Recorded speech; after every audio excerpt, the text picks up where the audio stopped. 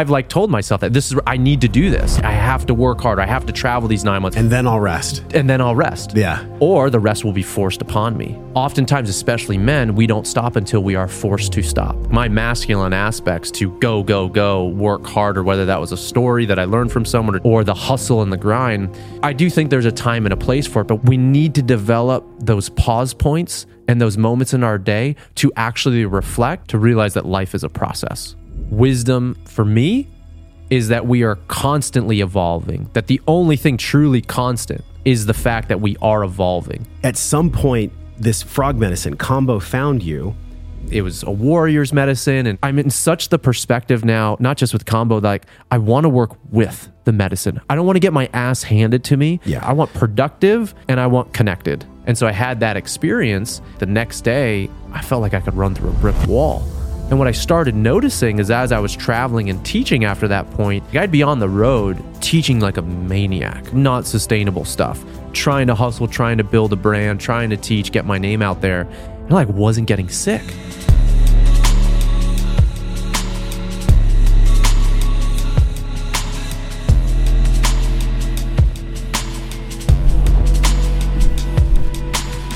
I am so glad that you have a podcast.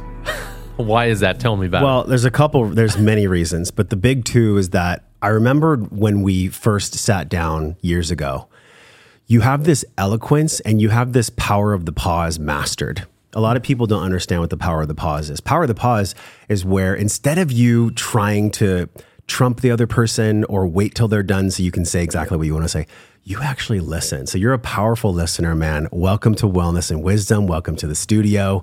So glad you're here. Dude, thank you so much, man. And thank you for showing me the possibility of what a podcast can be. You know, we had just recorded for my podcast, The Path. Which was incredible. I cried, y'all. I cried. It's actually kind of rare. And the 20% of podcasts that like really get there. So kudos to you. Well, and we were sharing this off air, like one of the greatest reasons why I'm doing this is from the place of wanting to learn alongside listeners and alongside the people that I'm interviewing and vice versa. Yeah. And then our show, in my experience, really demonstrated that. And so it's really cool to see your evolution and to see where we're at right now, which is so cool and so dope. And the story of this table that we're on. Yeah. So, dude, and I was sharing this with you as well. It's an absolute gift and a pleasure and an honor to be here. I mean that. So I'm excited to understand Mike 3.0. Now, before we do, I haven't actually ever done this, but I want to share with my audience, these photographs. Like, cool. Obviously, on this side, we have Larry King, we have MLK, we have this beautiful artwork from Burning Man. And I don't know if you have been to Burning Man yourself. No. But a lot of what I want to ask you about today is, as in your journey to fatherhood, what is the things inside of you? You can see these children, if you're watching with us on YouTube, that are just wanting love, just wanting connection. And as adults, we build up all these stories that basically turn our backs to one another. And then obviously Betty White and then Frank Sinatra, like people that really did things from their heart, from their genius. And I see that in you. Like in you, I see someone who's come from a huge athletic background, kettlebells, Bulgarian bag. Like you are, I would say, you just interviewed with Primal Soldier out here in Austin. You are at the top of the food chain when it comes to somebody that can be trusted about movement. And I think that the way we nourish ourselves in the Pentagon that I teach and that I've been understanding at the base of it all is physical. There's this physical, there's mental, emotional, spiritual, and financial. It forms this perfect pentagon. And so I'm curious for you, man, since we interviewed last, on the baseline of that physical, one thing I've noticed that you've been some rebranding on is intentional fitness. And I love that. I think about fitness as a really misunderstood phrase in the world. So in this construct of unpacking all the layers of that pentagon, let's start with the physical. What is intentional fitness? What actually is that? Well, I kind of want to take a back step because one of the things that's come up while I've been here, like I've been going through, I was having this really heartfelt conversation last night with Lauren. It brought me to tears. And like one of the things, and this will definitely connect to the fitness into your question, but so much of my life, I've been a mover and I've been a teacher, and I love that. And that's an identity that I feel safe in. And that's like part of me where I shine. And that being said, a motivation in the last few years has really been to do more heart-centered work. So men's work and heart growth, spiritual growth, whatever you want to call it. Yeah. That being said, this trip has been really unique for me because on this trip, usually when I travel, in the past it's always been to teach movement. On this trip, I've taught a little movement, primarily stepping into this role as a podcaster. But for the last 5 years, I've been dealing with some knee pain in my right knee. And not too many people know about it. The people who have like helped me and supported me like back at home, shout out to like Johnny Swartz, Justin Bryan, have been great, helping me. And that being said, being out here, I've been in some pain. And so I haven't been able to, whether you can see it on camera or not, like I was talking to Lauren last night, she's like, how's your knee? I was like, well, the shooting went good and the teaching went good, but they didn't really thank God nobody really probably figured that I was in knee pain. And she's like, I don't give a fuck. I don't care how the shooting went, dude. She's like, how's your knee? And I'm like, well, it hurts. It's swollen. And I don't want to say that I've been having this identity crisis because it's not that, but I'm like, it's really been a really reflecting point for me. It's like, who am I if I can't move? And I know it's cliche to say, but it brought me to tears last night. And it was like, we're having Luca in 3 months. And I know it's cliche to say, but it's so true. It's like, I want to be free to play with him. And this is the first time in my life I have not felt free to play. Take the work out of it. And so for me, I'm this is total work in progress, figuring out where I go. But the physical side, I totally agree with you, is the foundation for everything, and also provides the foundation and a lot of times the platform for which we can build and learn about ourselves and do all these great stuff. But what if that gets taken away? And I'm in a place for the first time probably since I started working with Paul, and I had an arm injury, but that was a fucking arm injury, and I was trying to win a world championship. And so with that, it was like I was still able to move. But for me, every movement when I walk lights up my knee. Or if I'm doing there's no matter how mindful I was, no matter my corrective routine before I went to go coach and shoot the other day, and I'm coaching for 5 hours tomorrow at a college, no matter how mindful I was and doing my prep stuff, when you're training with bags and the soupless ball and the bands or bells, there's no way. Those tools inherently require massive range of motion and rotation and changing levels. So dude, I'm in a very interesting spot, and I haven't really talked about this at all to anybody. So I'm excited to share that piece with you. Are you really excited to share it? Parts of me are really scared. What's the scared part? It's still that, maybe a part of that story of just I turned 36 next month. And so in connection to that story, it's like, I've set this goal for myself. I want to be free from pain when I'm 36, And again, this thing is flared up time and time again, but it's interesting that it's coming up and literally the dragon's rearing its head big on this trip. When did you start to use the phrase intention? I'm just curious if you could go on the time machine. Yeah. When did you first start to use the phrase intentional fitness? 2 years ago. Okay.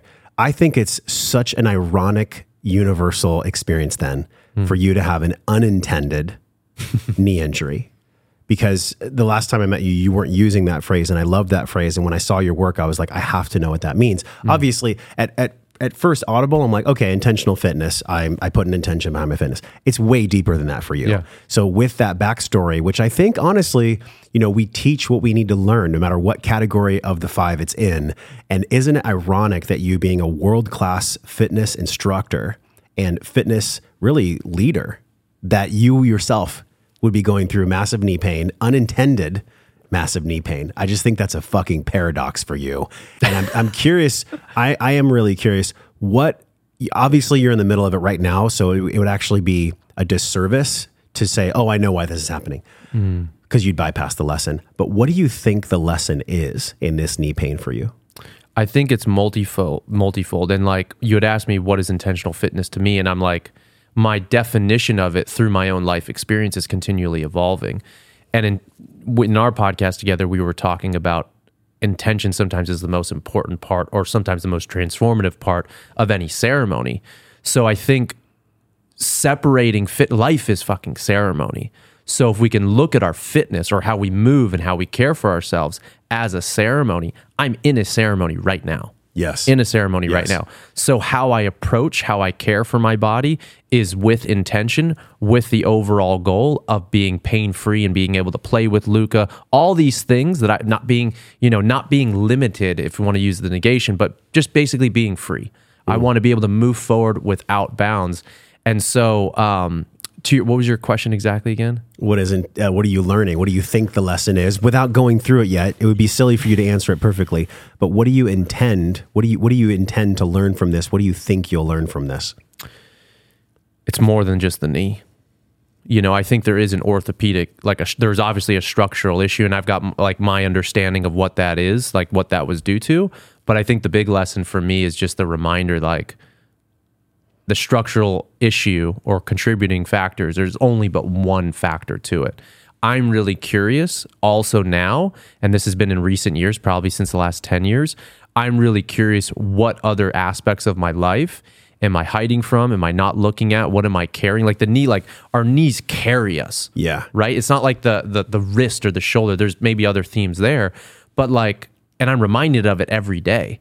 And when we're in pain, it's a reminder to me, like when we're in pain, like I'm apprehensive to stand up, or I'm apprehensive. Like even if I'm not in pain, like I know certain movements, like I'm almost like looking back in this kind of more of a fearful perspective.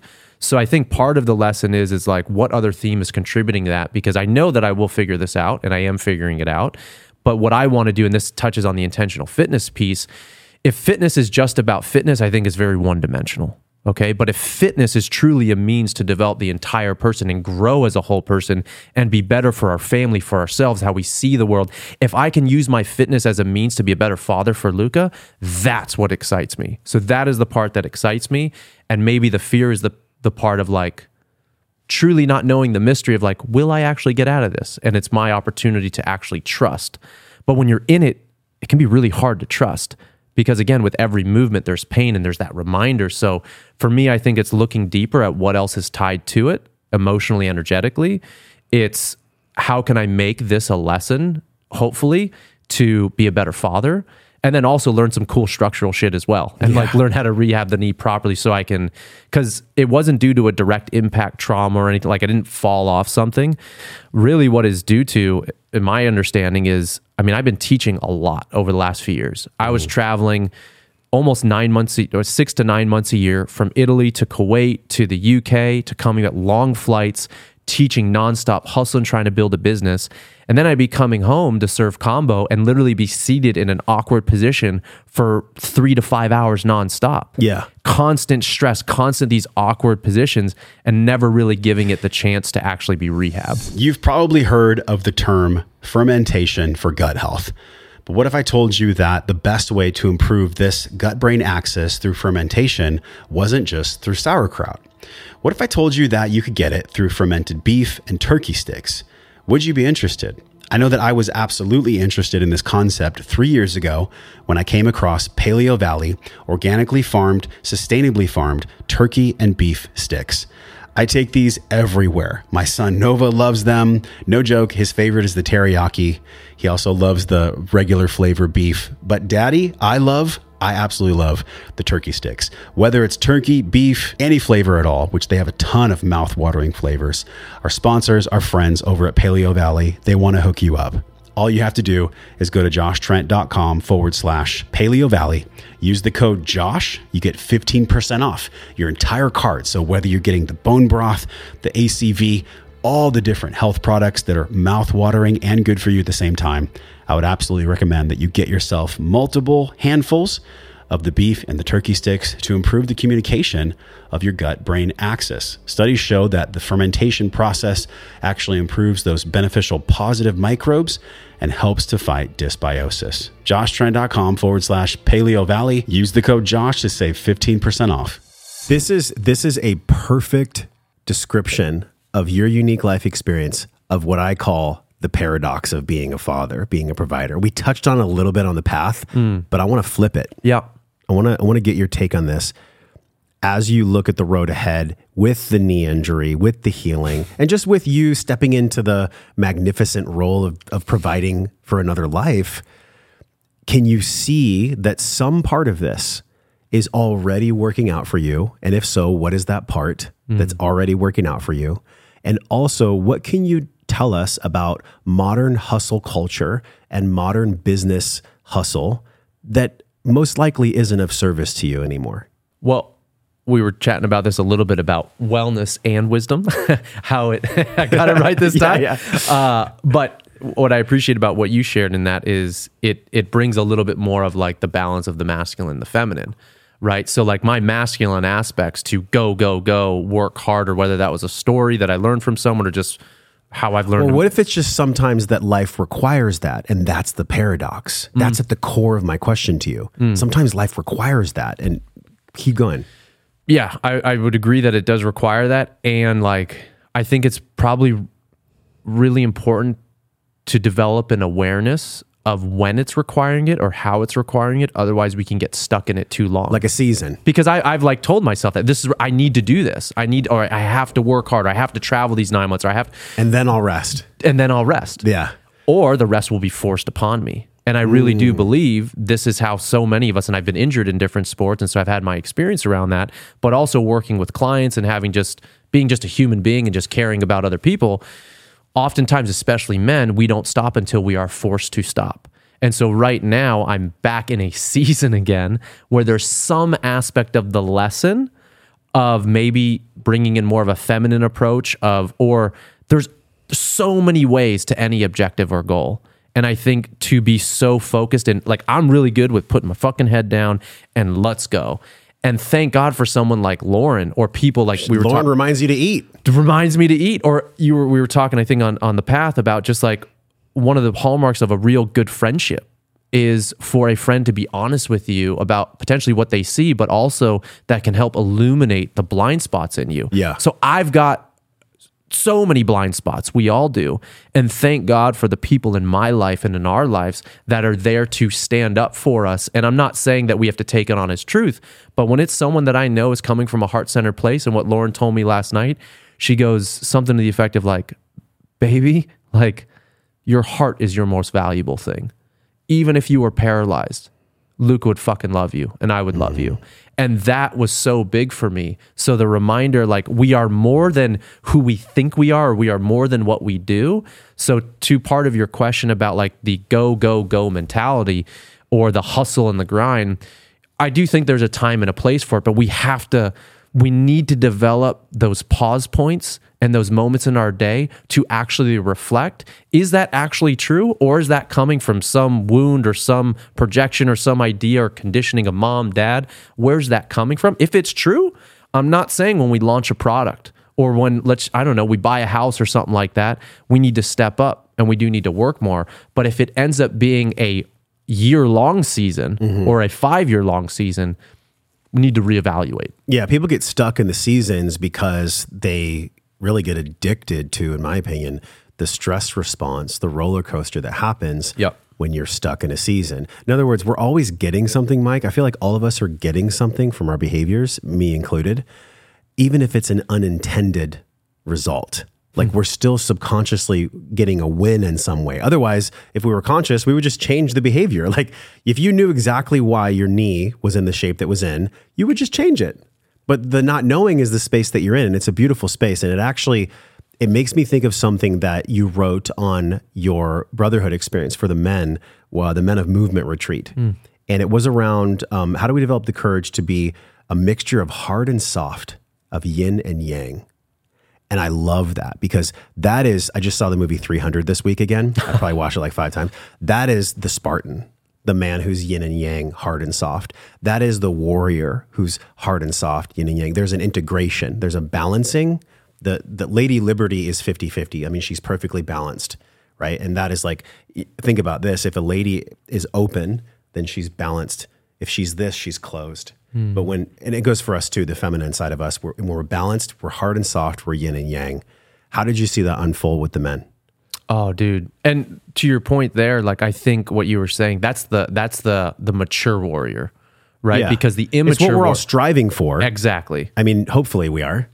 Yeah. And I think a lot of men can resonate with that. Yep. But a lot of men don't really have models for that in a healthy way. And also too, what I've seen in the experience, and now the logo for the brand is Men of Movement. That's the retreat brand. But the logo, and this came up, and I've shared this on different podcasts, but I'll share a little deeper on this one. The saying, the tagline, whatever, the heart of it is lead from the middle. And so I had that vision multiple times in medicine ceremonies where I was literally, it was like I was in a desert tribe, like a Bedouin desert tribe. And it was literally me and hundreds of men with like capes over our head or whatever they would wear, and all rising up together. And I think all of us lead in a way that feels potentially natural to us. And we all have strengths and weaknesses, etc. But what always felt most natural to me was this nature of like, there's no pedestaling. Yes, someone may have like something like a process they want to take us through. Maybe they're organized. I'm the main guy on the experience. But it's not about me. It's truly, and I'm not just saying that because that sounds fucking cool. It's literally, and that's why I have a big thing where all the facilitators, for example, that are going to contribute, and we typically have about 5, we are all going through the experience with the guys. So if we're in the sweat lodge, we're in there singing, chanting. If someone leading breath work like myself, the facilitators are all part of that. And what happens is I've seen this, because I think in men today, even especially what I'm learning in a lot of more of these men's group, there's a big posturing or who's the most alpha. And it's like, who's the most spiritual? Who's all this? And that's a natural thing or that can arise. But when you model it from the inside out, that everybody truly has something to teach. And that's one of the most blown away things that I get to experience in this work is, I mean, it just like, to hear the different, you never know what someone's going through or what someone has been through. And so to witness some of the teachings and the life lessons and where people are honestly at right now, dude, almost brings me to tears. And so to model that, to have a model from the inside out, that we were all in this together and we're truly all here trying to learn and be better, that is where I see is one of the biggest missing elements in any men's work. And that's one of the coolest things. We're all going through this shit together. I feel you so hard on that. We, huge love and respect for Johnny Blackburn, who trained with John Wineland and David Data in 2014. And then I brought the Evolving Men's Collective out here. And so there's 7 of us in group. We've been in group this year and I lead it, but it's free. The only cost is blood, sweat, tears, and authenticity. There's no money exchanged. And we do it I do it from a place of service. And I told the men right the very first time, I said, if you ever even get an essence of me leading from a place that's not purely based in service, you owe it to me to tell me. And the men owe it to you to tell you that as well. And anybody who's leading men in anything, the only way those men are going to have that yin yang hard soft, like you talk about on the site, is if the leader themselves have embodied that. So how have you embodied that? I think, and it just comes up as the retreats unfold, but the willingness to model vulnerability. And so if something, like it's not like a planned thing, to be honest, it's just kind of... You don't plan out your vulnerability before that? No, it's like... I'm going to share this and it's going to be amazing. Well, I think, we all got stuff that like, I mean, all of us are going through different phases of life. So I think it's one, being aware that like, one, we're human and we got shit to do. We got shit that we're working on or working through or working with. And then in that same light, if there's an opportunity, and sometimes it's also trusting that it doesn't have to be me sharing that vulnerable thing. I trust that the people I've selected to be there and facilitating, and also the men that hop on the call, because I hop on a call with each guy, like the only prerequisite, I guess you could say, is just the willingness to want to explore and want to be with brothers. So what I've really found is like, how does it happen? It kind of just happens. Like, I don't even know how some of this shit happens. All I know is when you create the container and the intention piece is there and you bring the right group of people together, it's like there's things that are happening well before this event even happens. And so, but I do think, to your point, it does incredibly help when someone can model. Once the first tier goes, then it's like a fucking dominoes. Well, and I love this because like the very first group we had, I didn't plan it either, but I totally cried. First share of the round, cried. And I knew that when I was crying, I knew it was of service, even when it was hard to do. So I guess for me, the way that I've done that is I just am seeking peace in men's work. I'm seeking peace. And I think most men are. They're just seeking peace. We want peace because true power comes from peace. If you look at Hawkins' work, look at anybody's work. I mean, you can look at Hawkins' work, but look at any of our ancient masters. The way that they shape all their curriculum is to get us to peace. And then from peace, we can have power. Yeah. So how can you go practical with us? Yep. Practically, daily basis, habits, tactics, routines, way of being. How do you cultivate that inside of yourself so that you can show up for these men, show up for combo, show up for education, and be authentically you, be vulnerably authentically you? How do you do that? Yeah, that's such a good question. And so there's a few things that come up. And also I will say that like part of me feels like I don't do anything at the retreat, but then also part of me knows that I do a ton of shit at the retreat with the months of planning. And every single activity is super intentionally designed and curated. Everything builds off of each other.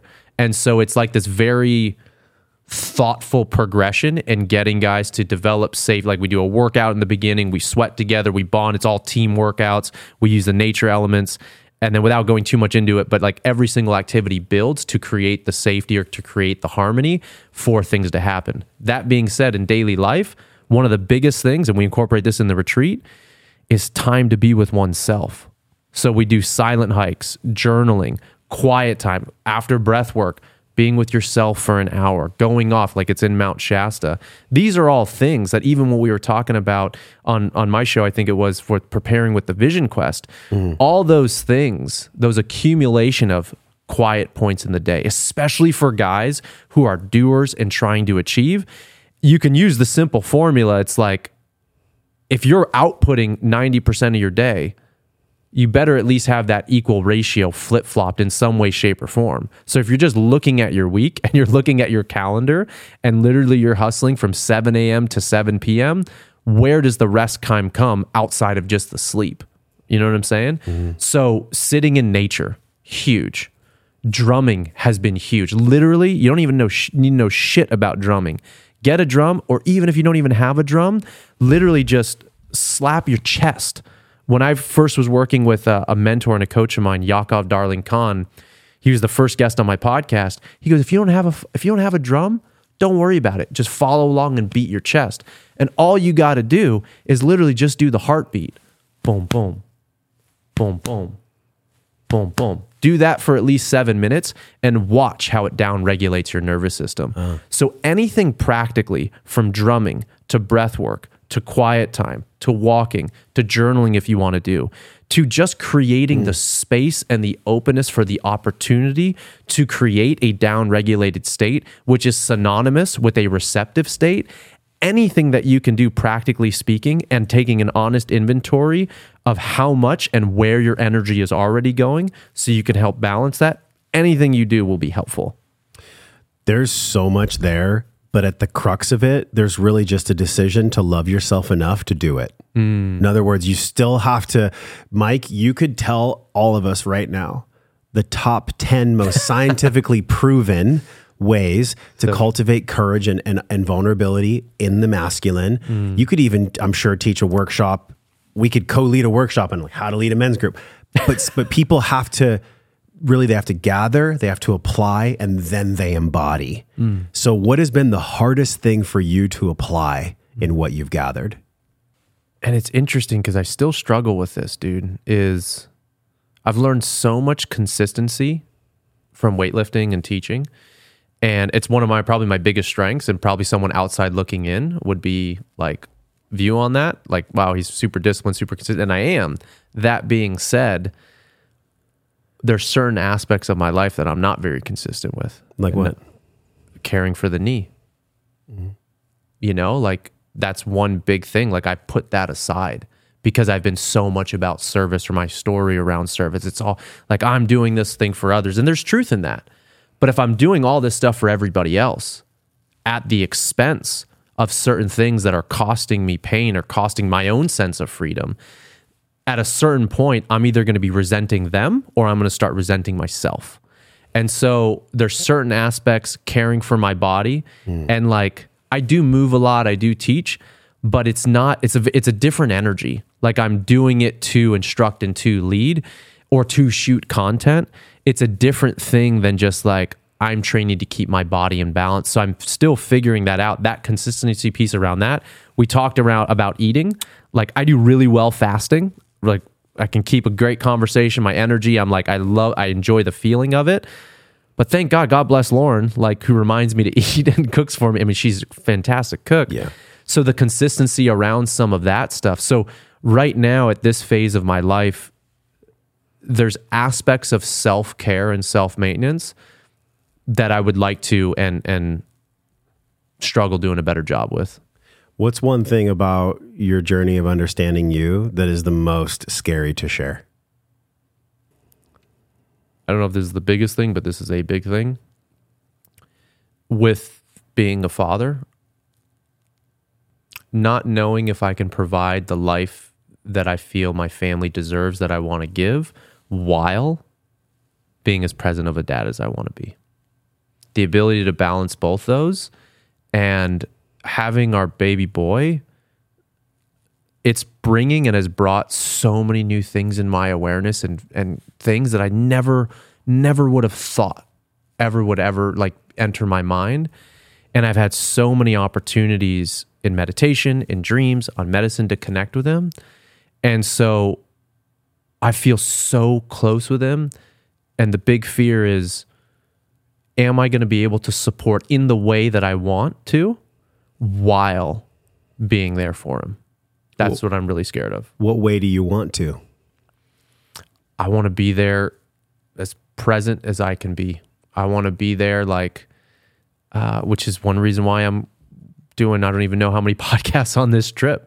It's so that I can get ahead so that when he comes, I can be there. But the what I've learned, and it was a pretty harsh teaching to me recently, is I'm pushing so hard right now, and I'm want to celebrate myself for the intentionality to be there for the first 2-3 months when he's born. Yeah.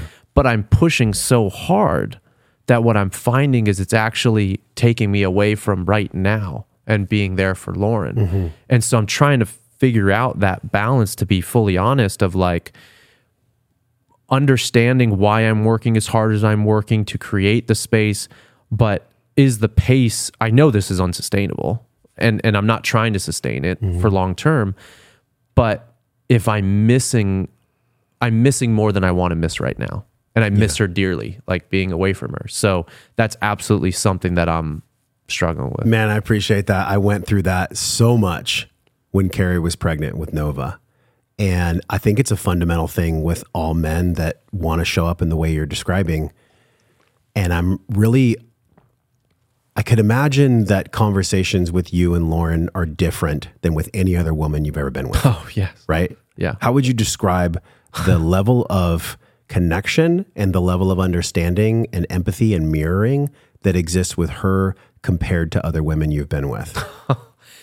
I mean, well, you just like listed off every single aspect in those, but like imagine like being in it, right? Okay. Like, so my experience of Lauren is, and I'm super grateful, you know, before Lauren, my last relationship was 8 years, you know, so it'd been a long time. You're a serial monogamist. Dude, I guess so, you know? Yeah.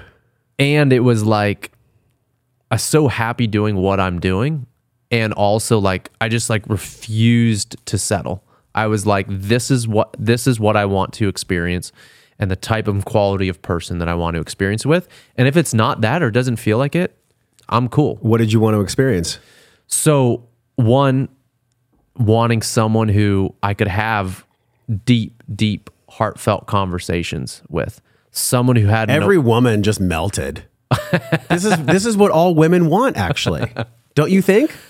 I hope so. I mean, let's say the majority. Most women want what you just said. Why is it that it's so challenging for some of us men to find that at points in our lives? Do you think it's because of how you showed up in your 8-year relationship, or was it just the soul contract of both of you? Maybe a combination of both, but what comes up is, for those 8 years, like I was healing from a prior relationship that ended pretty traumatically. And so one, I knew that I needed to heal from that. and to really heal from that. And I just wasn't someone who just wanted, like, I got a bunch of advice from like old friends back in the, not so much my friends now, that were like, dude, you just go have sex with a girl, like, you'll get over it real quick. I'm Pretty like, bad advice. do you really understand? Like, Pretty are you bad advice. Serious right now? Yeah. Like, that is so against like me and my code.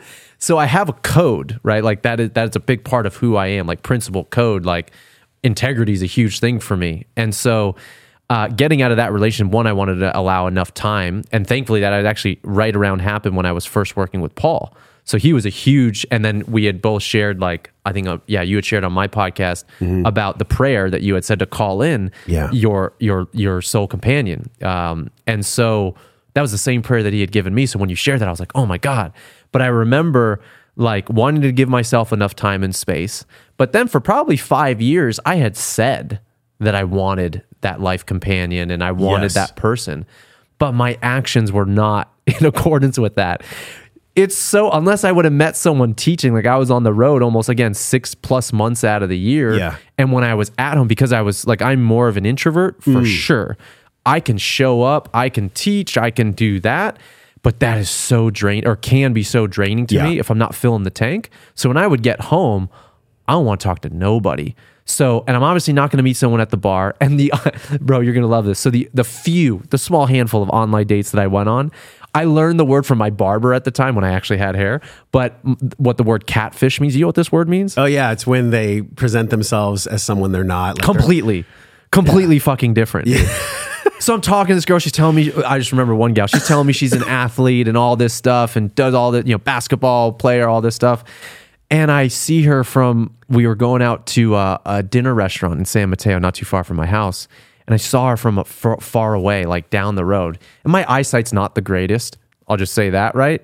And I just knew from across the way, I was like, motherfucker, this is nowhere close. I just knew it was her.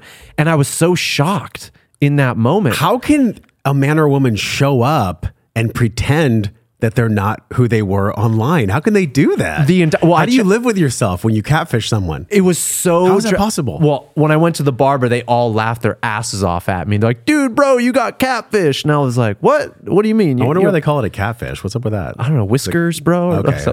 Interesting. Wow. Okay, so catfish. So got catfish... and then I was just like, screw the online dating. I was doing what I love doing. But as much as I said that I wanted that life partner and stuff like that, parts of me was not welcoming that in terms of, I was not creating any space whatsoever.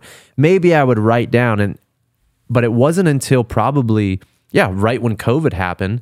And what I'll always say is I am immensely gratitude for the ceremony that both Lauren and I were in and where we were at in the willingness, because it took the shattering of the fucking wall for me to really be open and be vulnerable and really not even, I had thought, quote unquote, that I had healed from that last relationship, but it wasn't, I could only do so much healing on my own. That's right. But it's only until I was faced with an actually like my heart being torn open that I actually saw that, holy shit, and I just got chills right now. Holy shit, this scares me a lot. If this is real, if I'm feeling what I'm feeling for this gal, whatever it is, the stories, I'm really scared and I don't know what that means. I don't want to get hurt again. I do not want to fucking go through what I went through before. And so in that ceremony, at the end of when it was all closed and all that sort of stuff, nothing happened other than we were sitting on the same couch. And I felt feelings for her, and literally I couldn't even speak because the medicine had actually kicked up again. I had some citrus fruits that night, and so it kicked up again. So I was deep in it. What type of medicine was it? This was mushrooms. And so it kicked up again. And I remember it was like the end of the night, everyone had gone their separate ways, like in the house after we had closed. And I've known her for like 10 years before this, and we just been friends. And so I told her when she sat down, I was like, babe, or not babe, at the time, I was like, Lauren, I'm about to go through it. I just want to let you know, like, the medicine's kicking up again. She's like, oh, okay. She didn't know what was going on. But in that whole night, I couldn't even speak because it was so strong. And it was as if I was fighting a metaphoric dragon. And all I was doing was just crying and just going through it. And it was just this looping story of like, oh my God, like my heart's being open. Like I feel something. I don't even know if it's for her, but I think it's for her. No, you can't do that. Don't let yourself feel that. You know what that's like. And it was this loop, and all she did was hold space. And it wasn't until the few days later when we reconnected and just chatted about what happened that we started, exploring it and unpacking it.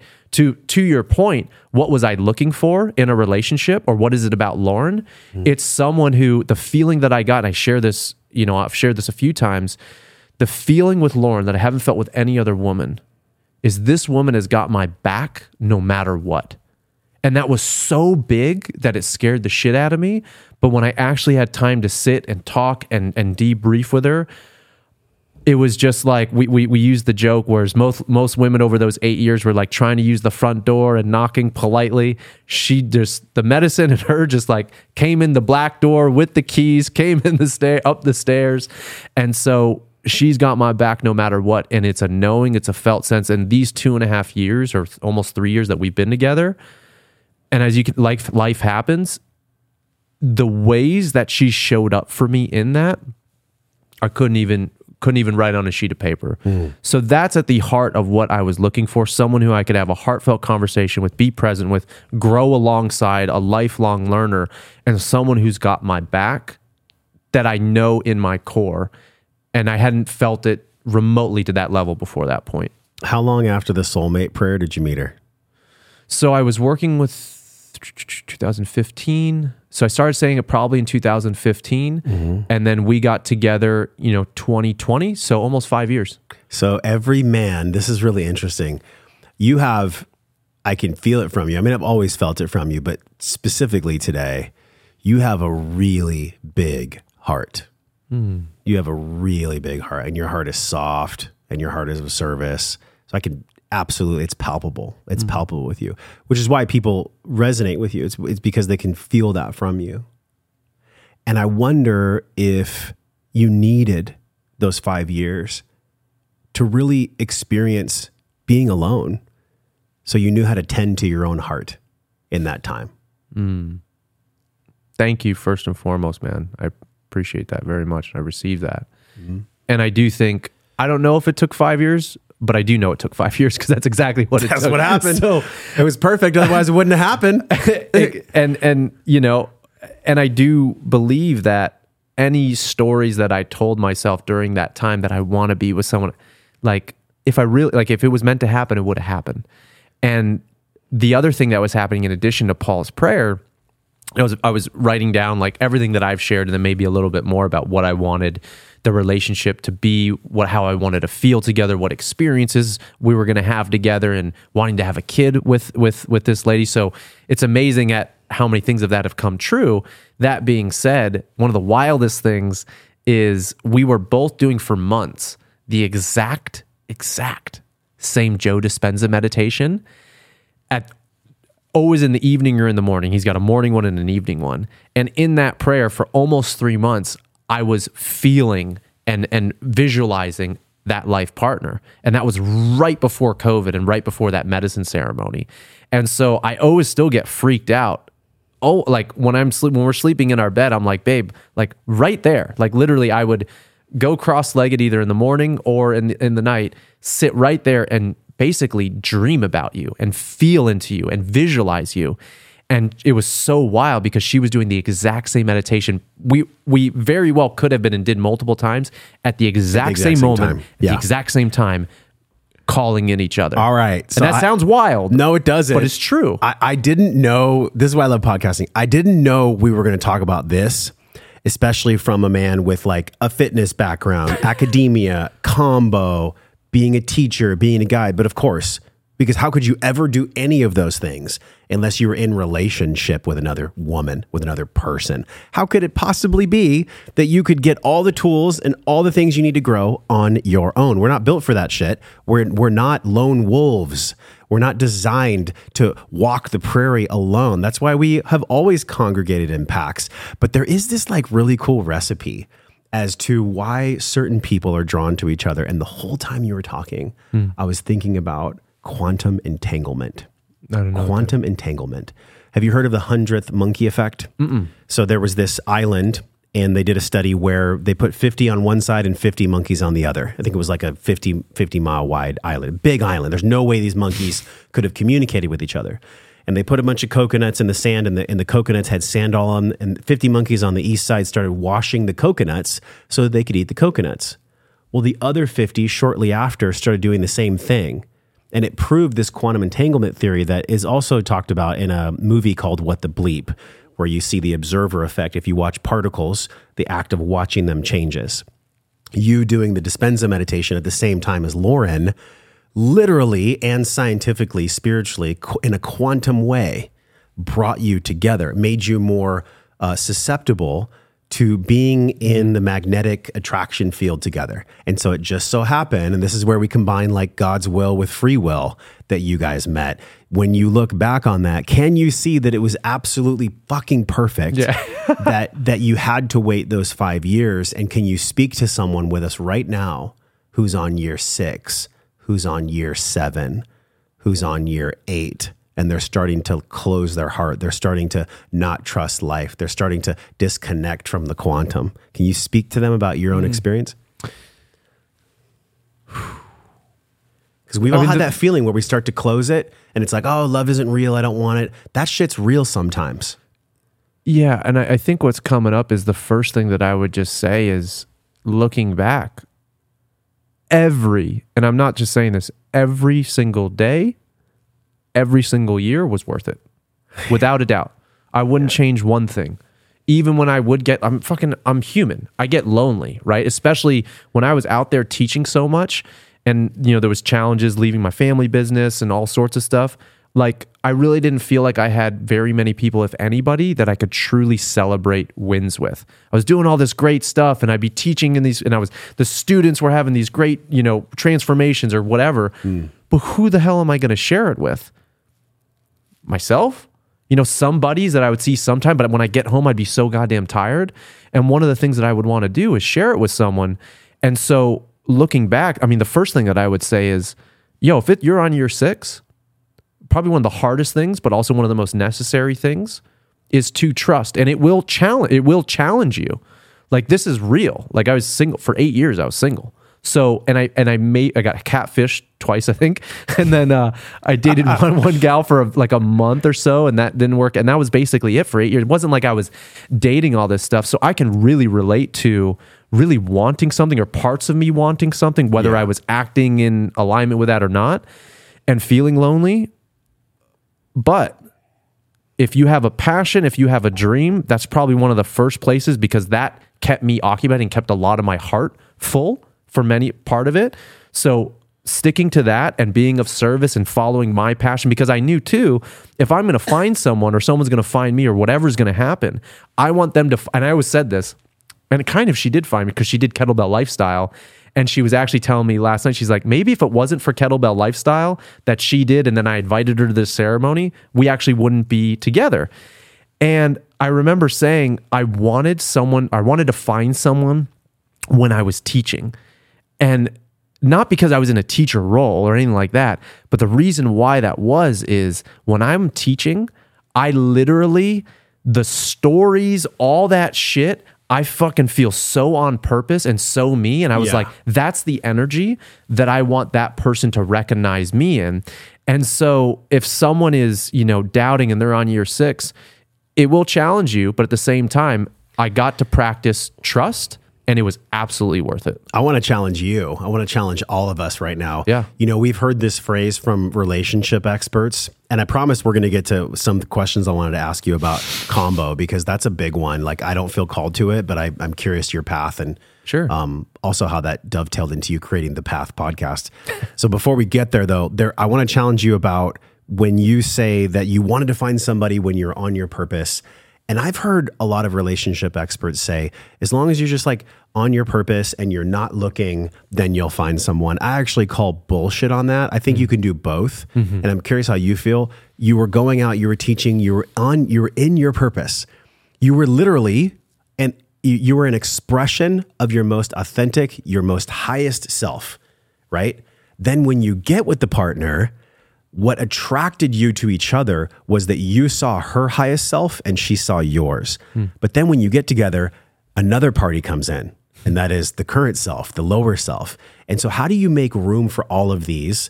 How have you made room for all of these? How has she been a mirror for you to look at the lower self, the shadow, and all that?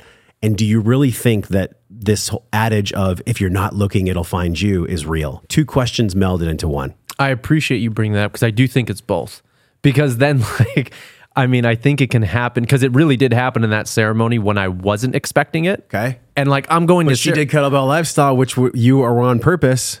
I was on And you also had the desire for a partner, and you done the prayer with Paul. So come on. It's so funny, I'm man. challenging you here, dude. It's so funny. I mean, the ego.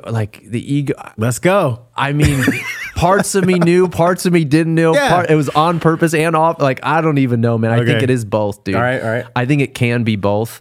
But I think if I'm to look back, I mean, the synchronicities, like, well, the other thing too about me, bro, and my friend used this as an example, is like, sometimes you got to hit me with a velvet sledgehammer to like with my head being down, like sometimes even growing up, if a girl was interested in me, You didn't have the radar. dude, that's not even a word. Like, we're talking Okay. 1920s radar, if there was radar, bro. Yeah. So with that being said, I can get so in things that like no clue of what's happening around me. So that's kind of my nature as well. So that's why I think these synchronicities, if I'm looking back, like, yeah, Paul's thing, the Kettlebell Lifestyle, we'd been friends for 10 years. I mean, she had opened this organic, beautiful restaurant that I had eaten at and like all these sorts of things. But I just like, I mean, it's truly like I wasn't looking for what was genuinely right in front of me. Yeah. So I think both, but it also takes that awareness piece to recognize it. That also is a testament to the childlikeness and the vulnerability and the pureness of your heart. Because I think a lot of people look at relationships like, what can I get? How quickly can I get? And what can I receive from this person? Rather than, what does this person feel like to me? What does this person actually feel like? And how do they make me feel? A lot of the times, and this goes to that second half of the question, people will get together, and I felt this too in a relationship. And probably what brings a lot of people to combo as well is they're looking to clean out what doesn't serve them, right? On a somatic level and also on an energetic and emotional level too, which we're going to talk about in just a minute here, because like I'm really fascinated by that world. But to clean the loop on this last one, when you and Lauren came together, how quickly did she start to mirror the parts of your lower self and your shadow? And how has that mirror continued in your highest service? Wow. I mean, right away, because even in that medicine ceremony, like I was getting mirrored many things, but From her? from Just her, from the medicine? from the medicine, but also like the idea. Well, the medicine's only going to magnify what's already inside me, so it's like Yeah. So like yes, and I don't know how quite to express that, but at the same time, I mean, right away, right after when we were doing a debrief, or just hanging out to share our experiences, we went on a hike. You weren't getting naked. No, You said debrief. deep. You meant like no. military style debrief. Okay. Yes, dude, that's my cluelessest nature coming in, dude. Okay. But at the same time, when we were on the hike, man, just like learning about her and learning about her family, and then me talking about all those fears in the past and what the last relationship was like. And because if I recall correctly, I don't think she knew about how my last relationship had ended and stuff like that. And so, but dude, she's done so much work on herself, and obviously we're both works in progress and this process, but at the same time, man, she can hold some incredible space. And when someone can hold that and at least hold a space of, I mean, we're all judging in some regard, but if someone can hold a like open space for me to share, especially after medicine, like I'm going to dive right in, especially with that feeling that she's got my back no matter what. So, I mean, it happened right away. But what I will say is some of the most challenging things that came up in the last 2.5 years, what I started realizing was, man, every time something would come up, we would get so much closer after. And I'll use an example. So part of my pattern is to, when challenged, when scared, whatever, one of my dominant responses to it is to flight, right? Avoidance. Like, because also my nature, like there's two parts about my, like what I've realized, like I'm tend towards being the perfectionist on things, but also I have a big like peacemaker inside. And so like the not desire to want to stir things up or create conflict has always been something that I've avoided. And so when things would come up, whether it's a difference of opinion or we'd be in a ceremony or whatever it was, an issue with my dad or her dad, whatever it is, one of my big go-to things would be I love sleep and I've always slept a lot since a kid, and it's also an escape for me. And it's been a way for, sometimes it's necessary, like I'm tired at night or whatever, but it's also been a way for me to hide and like, no, I don't want to go into this right now. And so and that's how I've coped for years in and out of relationships. And so I remember so many times, whereas her, she's someone who I've learned to like meet and engage conflict with heart and with productive nature. And that's been like, she'll say like, that's one of my greatest strengths now. But it absolutely wasn't always that way. And that being said, I would go in bed and like turn the other way, like, can we talk about this tomorrow? Can we do this tomorrow? And she would like just literally stare at the ceiling and be like, I'm just not okay with this. And I really had to look at myself and be like, Mike, what type of relationship do you want to have for now and in the future? What type of man do you want to be? And I don't care if you're tired. We need to have a conversation. You need to say something. And so what I ended up doing in those moments was I would voice to her, I would preface, and this I found really helpful. So maybe any guy who's listening and having difficulty communicating when being challenged in relationship is I would start off by saying like, Lauren or babe, this is really hard for me to share. And I don't know how this is going to come out, but I'm going to do my very best. So if you can just please keep that in mind, I would be so grateful. It was something to the effect of that and just voicing the difficulty that I was having, but I was still going to try anyway. And just like anything, through repetition, we start developing a skill. And over time, I don't even know how many times that's happened, at least 12 times over the last 2.5 years. There's been... That's pretty good. 12? Wow. That's a great batting average. 12 times in 2 years? Dude, I don't even know. All the couples listening are like, 12 times? Do that shit in a month. No, go ahead. There's something really interesting about fasting. A lot of people have done fasting for a lot of years. Literally for thousands of years, human beings have fasted for cognition, for energy, for mental clarity, and for health. Specifically autophagy, which is the scientific term for cellular cleanup. The only challenge is that fasting when you're working with kids or just a full life is kind of the last thing you think about when it comes to health. But what if I told you you could get the benefits of fasting without actually starving yourself? Would you be interested? I know I was. I just didn't know how to do it until I came across HVMN. They make a product called Ketone IQ. This product's really cool. You can get exogenous ketones, which are ketones outside the body. You can mimic all the health benefits, the clarity, the appetite suppression, the cellular cleanup, all the good stuff, just by taking these ketones in a little shot form. They're really inexpensive. They're really energy producing. And here's the coolest part. They don't have any caffeine. So you're not going to get a crash in the afternoon like you would if you slammed 4 and 5 cups of coffee. Head over to joshtrent.com/HVMN. Use the code JOSH. You get 20% off your Ketone IQ shots. You can get the shots in a little bottle. You can buy little stacks of them, put them in your gym bag, put them in your car. I actually just had one this afternoon because I realized no more caffeine. If you're at that point where you're just done with the energy spikes and crashes of caffeine, head over to joshtrent.com/HVMN. Use the code JOSH, save 20%, and get all the benefits of fasting without starving yourself. But just, I mean, when it was really challenging and I was observing the pattern. And so with the awareness of the pattern going on, then I have a choice.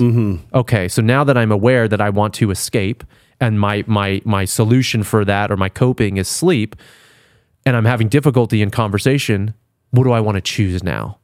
And what I'm so grateful for is what I'll always talk about Lauren and my experience of her. She's been incredibly patient with me. So patient. And I'm not saying... So important. Well, I'm not saying that it hasn't been difficult for her and she hasn't wanted things. When is patience ever easy? Yeah. Absolutely, man. And so she's been able to hold that space. And if something's come up, she'll even say like something to the effect of like, It's really hard for me to hear that right now, but like I'm trying to. Yeah. And I think at the end of the day, what I was really looking for and why we continue to build is the willingness. If that willingness is there, man, I've got and I'm developing so much compassion for her and for myself just because we are both willing to be there for each other and the love is there and I'm committed to this thing for the long term. So all I knew what I needed was, and I've shared this with her, is like, I just need as much as you can to be patient with me and know that I'm trying and I'm in this for the long term. Yeah. This is a classic anxious avoidant dance that Wired for Love talks about, and the Gottmans and a lot of different people in the relationship world. The anxious avoidant dance, when properly regulated with the right amount of love and intention, can be the most healing fucking cyclone on the planet. Two avoidants don't work because nobody ever talks about anything. Two anxious don't work either because they stress each other out. There actually has to be this polarity with men and women. And it's the opposite in my relationship, which, you know, we're both learning how to be more securely attached in the center.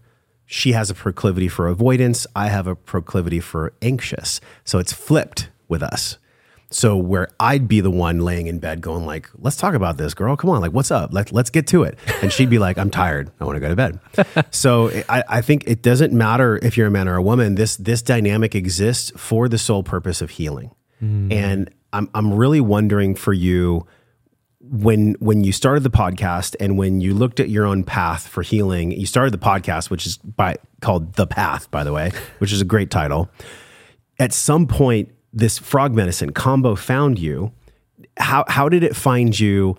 And then you went on to actually now lead and facilitate the healing, right? To actually be the one that administers combo to other people. How did that all unfold? How did that happen? So much of it happened. Like, I think much of the stories in my life started with the athletic route. So part of it was, at the time, I was sponsored by a float center in the Bay Area. Oh, which one? Balance Float. And Redwood City, amazing place. And they really believed in what I was trying to do, the way I was trying to do it. And it was a synergistic thing. And I was already floating. Like, I'd been floating before that for like 6 years. One of the first float places in the Bay, membership. Like, I was floating all the time. And so I just loved the owners and what they were doing there. And they were so supportive. They were just ungodly supportive in so many ways. I just remember one way, like, I remember doing 30 days of everyday floats after a medicine ceremony. And they're like, you want to come in every day to integrate that? Go for it. And they were like just fully in with me. And so the owner of the place had told me about combo. And he's like, I think this might be something that you would be interested in. Like, it was a warrior's medicine and it can really help you and potentially, you know, might be worth exploring. And at that time, for so much of my life, like, I would get sick if I was traveling and on the road a lot. Anything more than, I don't know, like 5 or so days, due to sleep, due to food, due to outputting, usually when I'm traveling, whether it was with my family business or even teaching on the road, I would usually catch a cold. And it was like, so I was like used to it, almost expecting it. And then when I started doing combo, and in the beginning, I think the first year I only did it twice, not only. What made you even drawn to it in the first place? Was it just the suggestion of the float owner? Yeah. Just the suggestion? I'm just curious. Like, I'm super curious. I mean, I really feel like I'm here to explore and live life and not be reckless per se, but like, if it's coming from a vetted friend and like, I know that they're connecting me with someone legit and they're like, I think you would explore it. And I have so much respect for this guy. I'm like, yo, I'm listening. And so, like anything, I want to figure it out for myself. And so I had that experience. And what ended up happening was, like, the next day, I felt like I could run through a brick wall. I was like, wow, like, I just had a lot of energy. And what I started noticing is, as I was traveling and teaching after that point, like, I'd be on the road for 2 weeks abroad teaching like a maniac. Like, not sustainable stuff, trying to hustle, trying to build a brand, trying to teach, get my name out there. And I, like, wasn't getting sick. And I remember, like, even just now, like, having a recollection in, I think it was Florence at a train station. And I was like having a conversation with someone. I was like on the phone and I was like, I'm like genuinely shocked right now. Like, I'm not getting sick. Like, I've been on the road for I don't even know how many days now. So that just started coming up and I started feeling more vital. And then I was like really connected to the fact that with psychedelic, which is not a psychedelic medicine, but with psychedelics, Would you can classify as an entheogen? define that word for me? I'm not quite sure. Well, my I've heard definition might be different, but an entheogen is any plant or substance that produces an altered state of consciousness. Ooh. But that's my definition. I'm sure science has their own. Maybe in the sense of, in my own experience, and then the people who have sat with me who have had experiences on psychedelics, not all of them, but a good handful of them have described being able to get into an altered state on combo. But I don't think that's classically, like, that's one of the reasons why I appreciated it so much, was the fact that you are super present. Like, there's no escaping when you're in combo, or like it's very hard to escape. You're coping, because it is such, or can be, an uncomfortable experience, and you are conscious with it. Like, you're not, again, if you've had experience, maybe you can go out there and have some visions and stuff like that. But I appreciated that it was very much of the body. And I was so connected to that in my own journey that I was like, wow, like, I don't know what the word is, but like, I felt like I already had a relationship with how it worked. And while there was still so much time and experiences to develop that relationship further, it just felt like, I felt like intuitively maybe that I could already knew in some ways how to work with it, how to breathe with it. I'm uncomfortable. I can sit with this. The purging and the releasing felt so therapeutic to me that it felt like, again, and that's why I went down the path of actually serving it, is because I actually felt a connection to it. How many ceremonies did you do before you started leading other people in it? I'll just throw out the number again, 12. Okay, no, cool. but it was well, I mean, because even before training, you have to assist or be a part of 6. And then the first year I did 2. Second year, I think I did 1 a quarter. Then the third year, it was like once every 2 months. So maybe over 15 or so before I even remotely went to training. And so in that, because this is for my own, and I'm sure all of us that are here, this is for my own satisfaction of knowing. I want to talk about the science in a minute, but just anecdotally, like on a visceral level, on a spiritual level, what exactly is happening when the medicine goes in, because it's an excitotoxin, or what is it exactly that's happening with the combo? What's going on there? So it's a secretion from a particular type of tree frog. And essentially the way it's administered, for those who don't know, typically what you'll do, and it can come in the form of a stick, like in a dried resin, or in a powdered form. Each one typically has a different strength. And this is a natural, quote, medicine. So there is variance within what I'm saying. And obviously the individual absolutely matters on the dose. Yeah. But that being said, typically what you'll do is you'll take like a small incense, you'll burn the superficial layer of skin. And what they call is like each gate is essentially like a burn that you'll clean after. And then you take the resin or the powder and then you apply it to the actual skin or the open skin. And so what happens is, what you'll see is that this shiny liquid, which is the lymphatic system, basically, lymphatic fluid. And so it goes through the lymphatic system. And I will say it's one of those things, like a lot of this stuff, that we do know something about for sure. Like, there's more research coming out. But we still, like, I believe, like, we still don't know a fraction of its potential or what it is and stuff like that. So basically what's happening is there's a whole slew of peptides, bioactive peptides. So peptides that are, so small chains of amino acids that are friendly to the body. And each peptide has like a different function, let's just say. So there's certain peptides that are really good for fungal and parasite issues. There's certain ones that are really good, like, I know even in the training that I was at, as like an anecdotal story, like there was, I mean, if you're attracted to go down the route of training with this, it's not an enjoyable medicine at all. Like, it's uncomfortable. So typically the people that are going to be drawn to this are probably going to have had some type of significant story or breakthrough or whatever. And it was really cool. So I've gone through a 2-week, quote, basic, but it was full on for 2 weeks, then an advanced training. And I remember in the basic training for those 2 weeks, I mean, people were coming who have had massive addictions to fentanyl, to massive back pain issues, to fungal and parasite issues. So each peptide is going to have a specific function. And essentially what happens is the experience is gonna depend on the person and where they're at, etc. But typically in general, a ceremony, or whatever you want to call it, is 20 to 45 minutes of the medicine actually on you. Oftentimes it's more of an advanced treatment, but you can do it dry without water. But typically it's served with some type of liquid, water, or something called like kaisuma, which is like a root vegetable slurry. Some tribes I heard will do that. Why do they do that? From what I heard in my own experience with it, it's a little bit easier of a purge to actually have something in there. But then also too, what I noticed is because it's a purification medicine or a purgative medicine. Now the purge can come in many ways, as you know very well. I would say out the back or out the front, or laughing, shaking, crying, right. Any of that stuff. But the most common is typically going to be an upper purge. But certainly you can have. I think they call it. So people do shit themselves.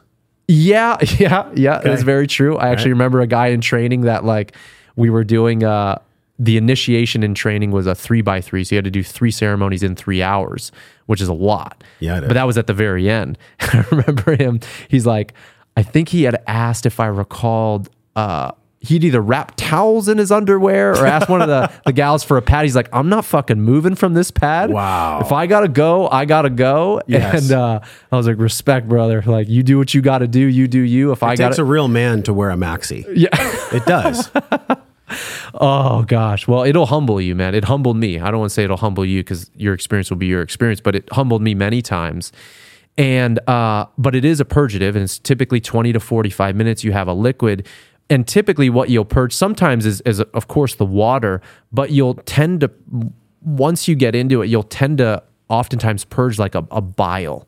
And that's a lot of whatever shit. I'm not even going to say what I know what it is, but whatever toxins, stuff like that in the body, you will release that stuff. And so what I've really found it to be powerful for is, yes, the physical aspect, but the more that I've sat with it, and two, something that you shared, I think, on my podcast earlier, one of the things on how you've changed in your use of even just psychedelics is, and I've changed this with Kambo as well in all things, like I sit with much less. And what I realized is like, I don't even know if you want to call it a microdose. You can call it a microdose. Like I'll even sit with just 1 point. And I've worked up to a lot of points. And what I've realized is like, man, I don't even need very much. And especially if I go in with a greater level of intention and knowing what I want to get out of it, whatever, almost like I always have this vision, like there's a mantle. And if my preparation before is like setting on the mantle the things that I really either want to let go of, that's a general theme that Kambo tends to work well with because it's purification, because it's a purgative medicine.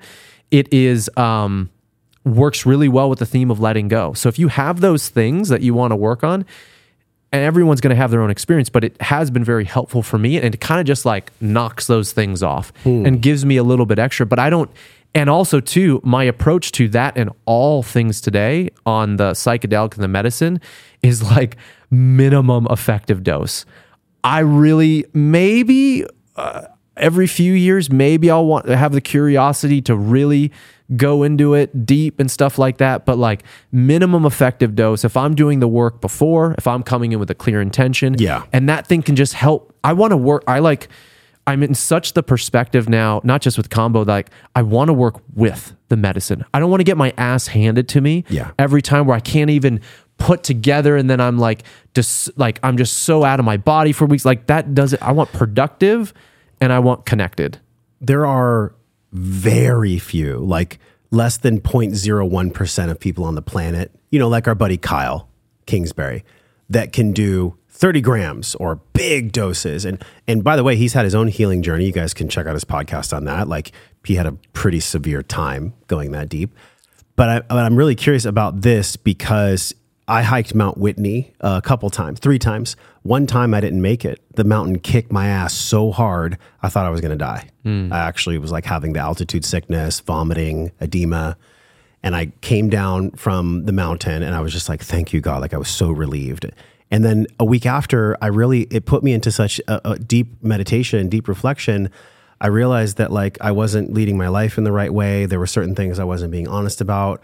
And that wasn't with no Kambo needed, but I definitely got a physical experience that shocked me into having an emotional release or a spiritual intervention in a way. What has been the most powerful or one of the most powerful ways that you yourself have had a spiritual cleansing from Kambo? So a few things come up, but I'll start off by saying I think it was in that first beginner training when we were doing the initiation. because at that point it was towards the end of the training, and you had already, because there's different ways that you can serve and receive. Like classically, traditionally, men will get it on the outside of the left shoulder, ladies on the inside of the right. Why lower is that? leg. Why do those locations matter? Okay, so I don't know how true this is, but from what I recall learning, the further from the heart it is, well, this has also been my experience too, but the further from the heart it is, the more gradual it is to come on. I think I'd get mine on my ankle then. Dude, you do you, and Combo has always scared the shit out of me. Yeah. Which is probably the thing that I could explore at some point. If it scares me that much, is it a rational fear or is it an irrational fear? But I digress a little bit, so keep going. No, but I think, well, I want to just hit on that because I think that is such a super important question. It's so fucking important to get clear with yourself, or as clear as you can. And part of that only comes from asking the question.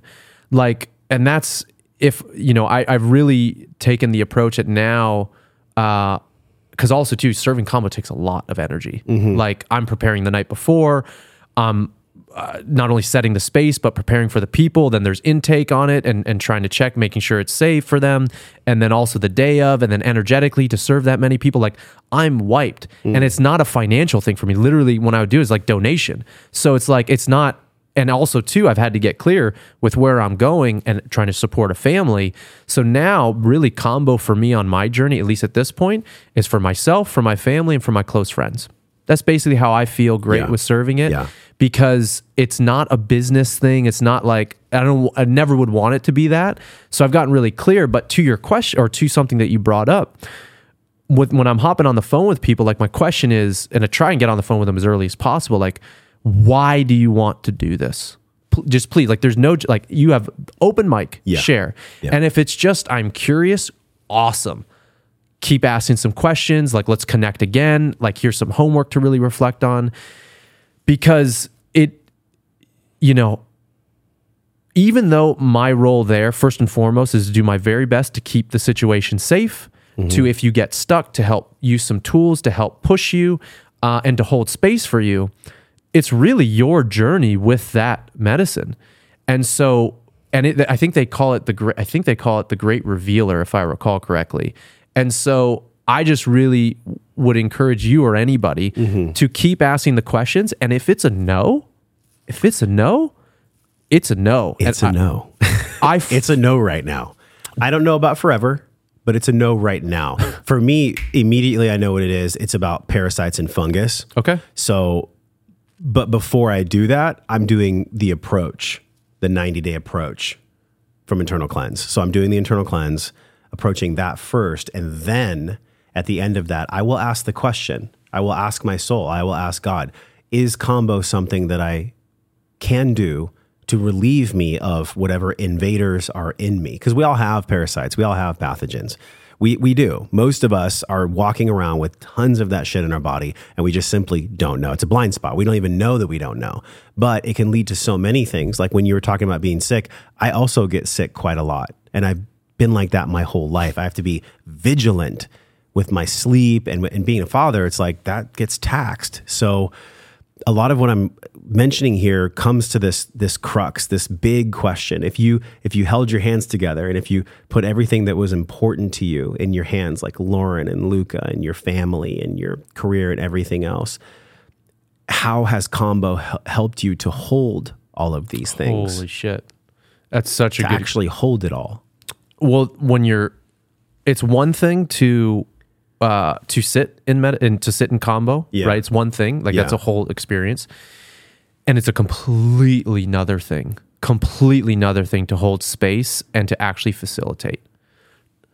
Totally couldn't be further from one another. Sure. I mean, you can maybe have you can have a relative experience, and you can maybe empathize a little bit, and like, you understand maybe where someone remotely is in the session, in the ceremony, like all that stuff absolutely helps. Yeah. Right. But when you are serving, it's been one of the most direct teachers for me on the depth of the human experience, and witnessing someone going through a ceremony. if that doesn't like bring you down or bring myself down to a human level, I don't know what is, because literally they are releasing, letting go. And what is one of the hardest, speaking for me in particular, but also of the people I've served, oftentimes people are attracted to it because they want to let go of something that they've been holding on to. And if they've been holding on to something and they're coming to a ceremony for that, they've probably held on to that for a long time. And there's a lot of things tied to that. Conditioning, relationships, how the world sees them, how they see themselves, expectation, all of these things are tied to that.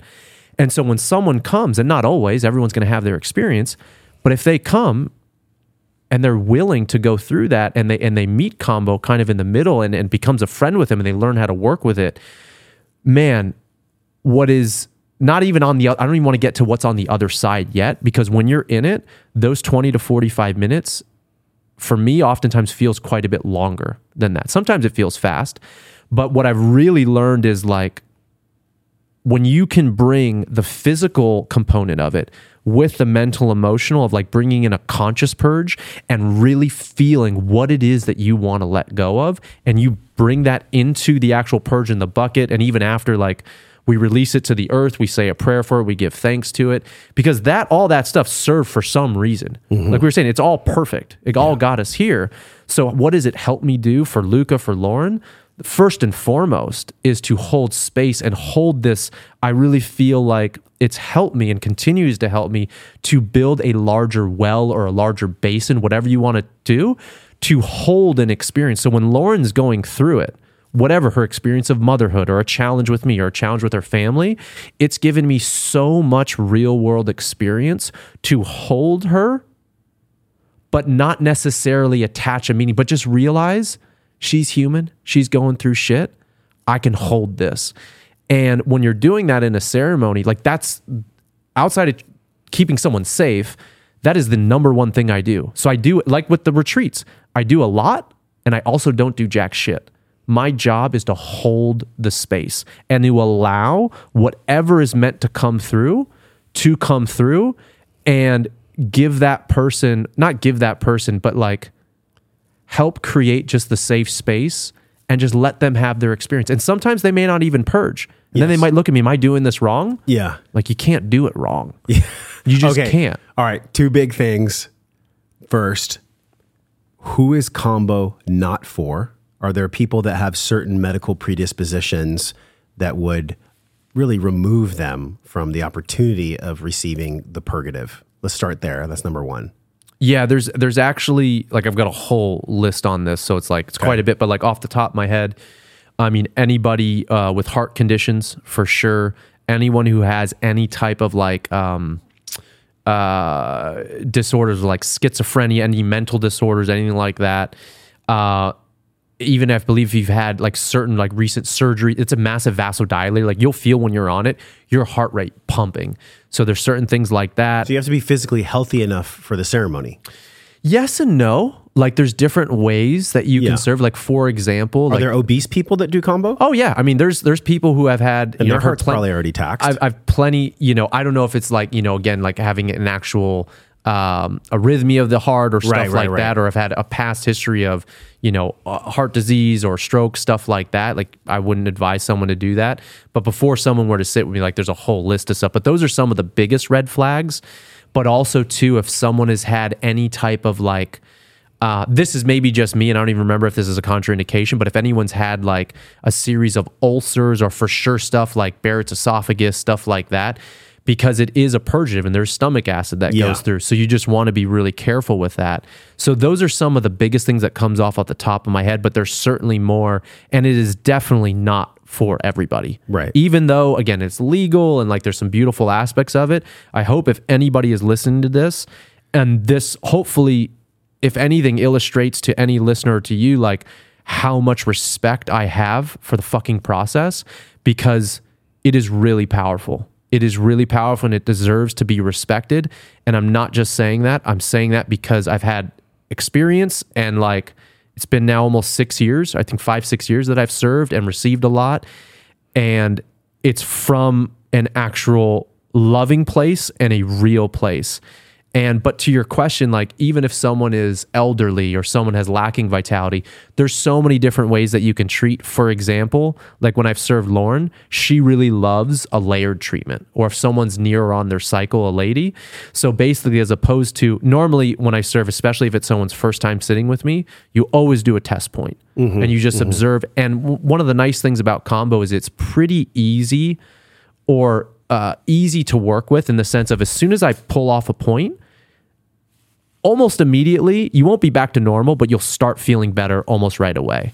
So always do a test point, but then as opposed to doing a test point and then whatever the full dose, let's say, is deemed to be, a layered treatment, typically what it would be is you put one, and there's always a check, like I'm always checking in with the person, scale of 1 to 10, where are you at, how are you feeling, so we can stay connected in the process. So there's a whole kind of way that I go about that. Some people on the first point just go 10. Yeah, sometimes it can be a lot. Yeah, I mean, especially people's tolerance and what's happening in that moment, like your sense of control. Like it's a big thing. It's a vulnerable medicine in the sense of like your faculties are being challenged. No doubt. So I've had people with 1 points, not quite freak out, but just like, this is a lot. And, I'll check in with them. And that's okay. That's totally okay that it's a lot for them. Yeah. And sometimes people said, take it off. Right. And I'll check in with them and be like, can you give it like a few more seconds or give it another minute? And oftentimes it passes. But a part of the process too, and I feel this, and I do this at the retreats as well, and I'd love to share one aspect of that too, is in the retreats, we don't do any medicine. I mean, we do cacao, and then there's an optional rape, tobacco. And with the rape, for example, it's just like Kambo in this sense. If I go around the circle and I say, this is truly up to you if you want to receive this. And some people will say no. And then a few guys have told me after, like, oh man, I'm sorry I said no. I'm like, brother, like check, like not check yourself, but like, I'm so like, when you said no, I fucking celebrate you, because that is an empowered decision. Yeah. And the medicine is that. That is, for me, that is the heart of it. And so to have someone step into that empowerment, like obviously with Kambo, like I want to check with them and let them know, like I give them a whole kind of breakdown of likely when it's going to calm down and that sort of stuff. But if they tell me no, like I want it off and I check back in, awesome. That's where you're at today. I would invite you after we pull it off, just sit. Because the medicine's still going to be working with you a little bit. So just sit with it. See what you can breathe through. So there's so much that comes to mind. So much. How, and then the second question is the peptides you mentioned, the cleaning agents that go into the lymphocytes and that help to really, it sounds like almost prime or pump the lymphatic system, right? These peptides. How much in your research and even in your own experience have you seen the reason why people feel so good when they're done with Kambo is because of the adrenaline spike and the catecholamines and the purgative. How much is it that they're done with the ceremony and they feel so good the pain is over versus actually scientifically the scrubbing agents going in and eradicating the parasites, eradicating the invaders? I think that's such a good point. And maybe my view now is changing, and part of this actually came up in a recent Kambo in a different way. We could say this for ayahuasca or any medicine, by the way. Totally. Any purgative. Even breath work. Because like I was having this conversation with Stephen Jaggers just the other day on the Path podcast, which he leads Shout out to the Path. Nice little self-marketing right there. No, it's good. Well, he brings this up, and it really it really showed me or taught me something, and he leads somatic release breath work. And one of the things that he was saying in that is like, part of the thing is, and how I'm going to paraphrase and interpret it in my words is, oftentimes people's baselines of stress and that sort of shit is so high that we need to almost increase it in order to feel the opposite of what's there. So I've done this. I'm sure you've done this maybe before breath work.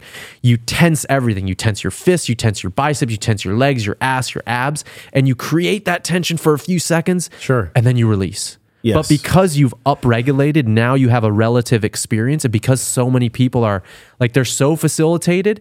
Like if I told someone who was super stressed, like, yo, let's do some mindfulness right now, it would be so hard, near impossible for them to downregulate. Yeah.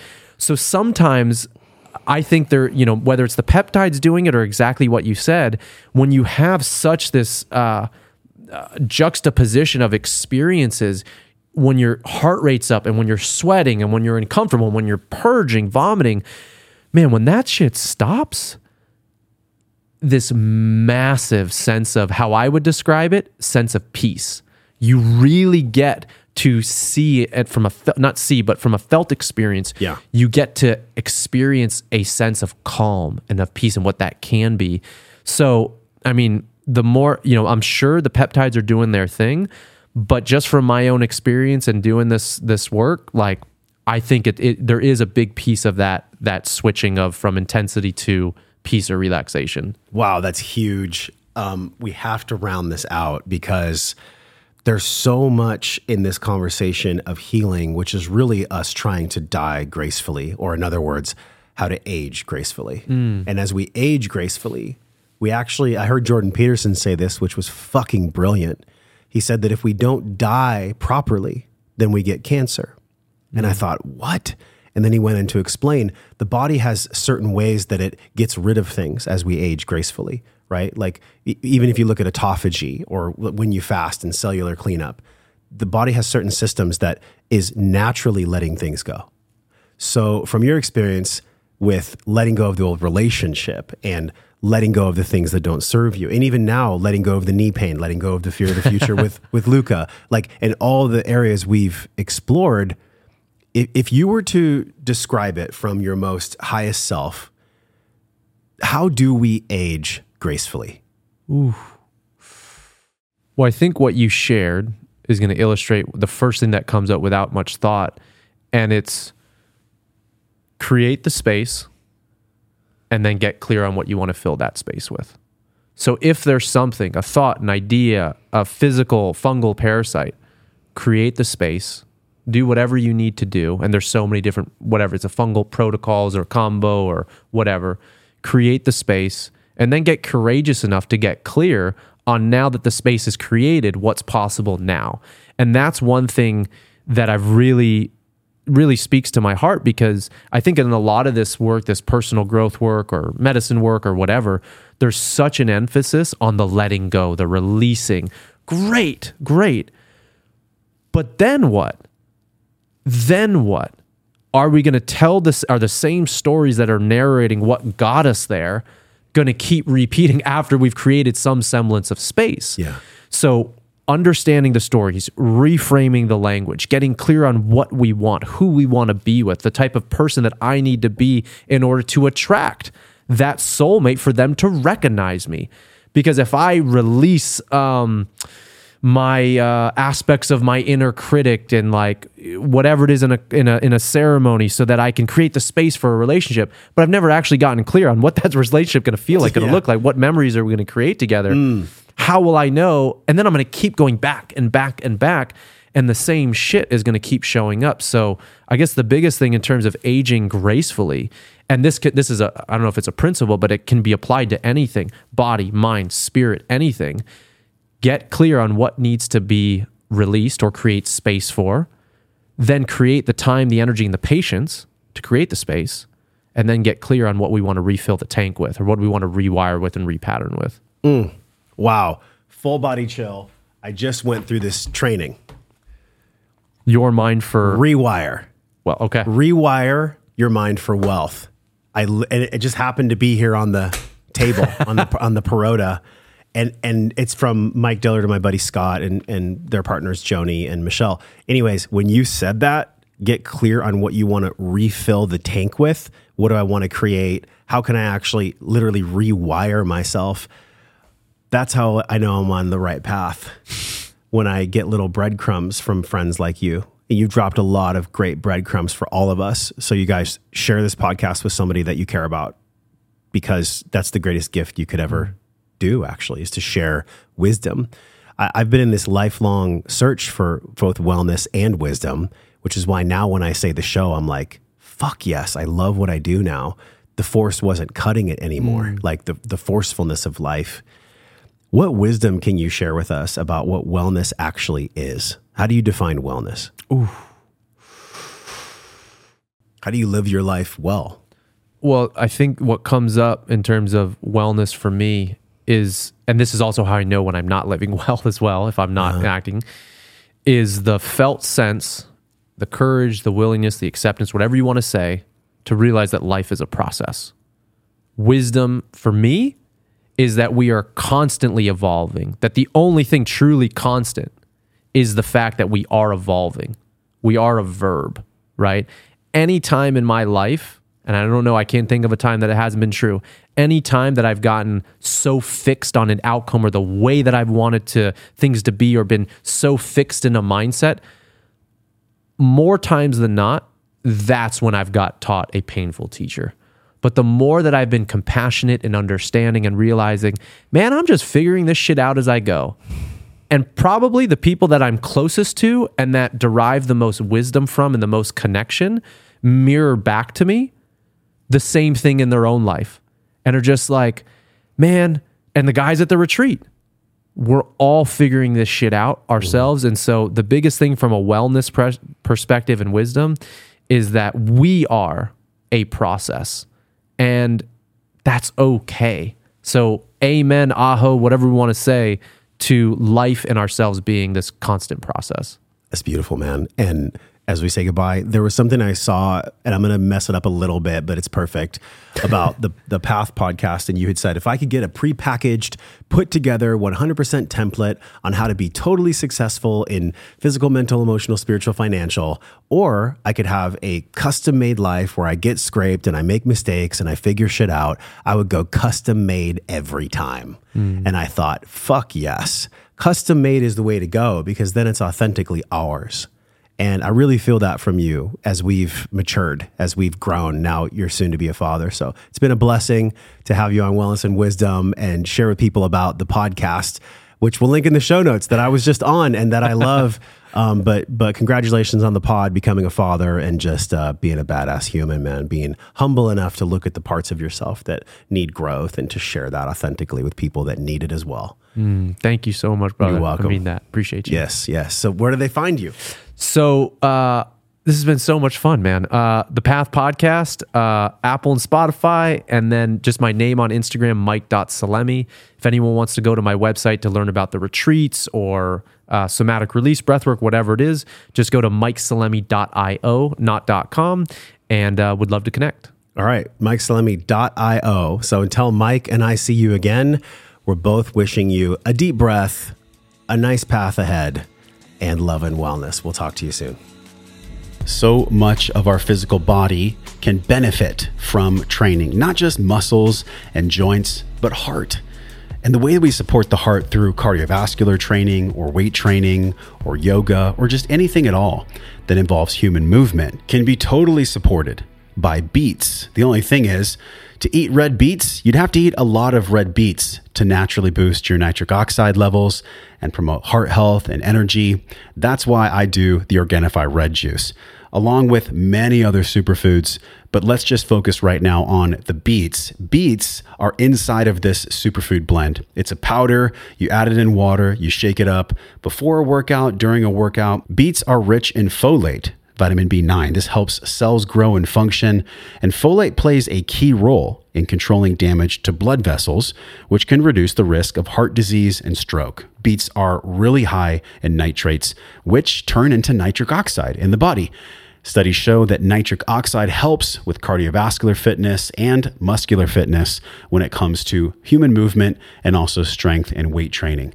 This is something that's easy. We get to stack the environment in our favor so that we make it easy for ourselves to take these superfoods wherever and whenever we go somewhere. Head over to joshtrent.com/Organifi. Use the code WellnessForce. You get 20% off the Organifi Red filled with this nitric oxide boosting red beet juice. That's joshtrent.com/Organifi. It's something I take every day, by the way, before I train. I've even taken it in the sauna as well, and I've noticed a good flush that I get from it. joshtrent.com/Organifi. Use the code WellnessForce. You get 20% off. Thanks for listening to the podcast. I appreciate you being here so much. You know, time is our most valuable resource. It's something we can never get back. And the fact that you spend your time, your breath, your presence, your mind, your heart, your body, your soul here with me on the podcast, I am so grateful. I want to give you a free gift. Head over to joshtrent.com/M21. This is where I've taken these 500 episodes and I've squeezed down to get just the juice, the most important nuggets, the things that'll move the needle for you in your life right now. Maybe you're needing a wellness reset or a reboot. These are 6 science-backed practices that I promise you from my research and my application will help you go from A to B, the person you are now to the person that you desire to be, the one that is fulfilling their potential. joshtrent.com/M21.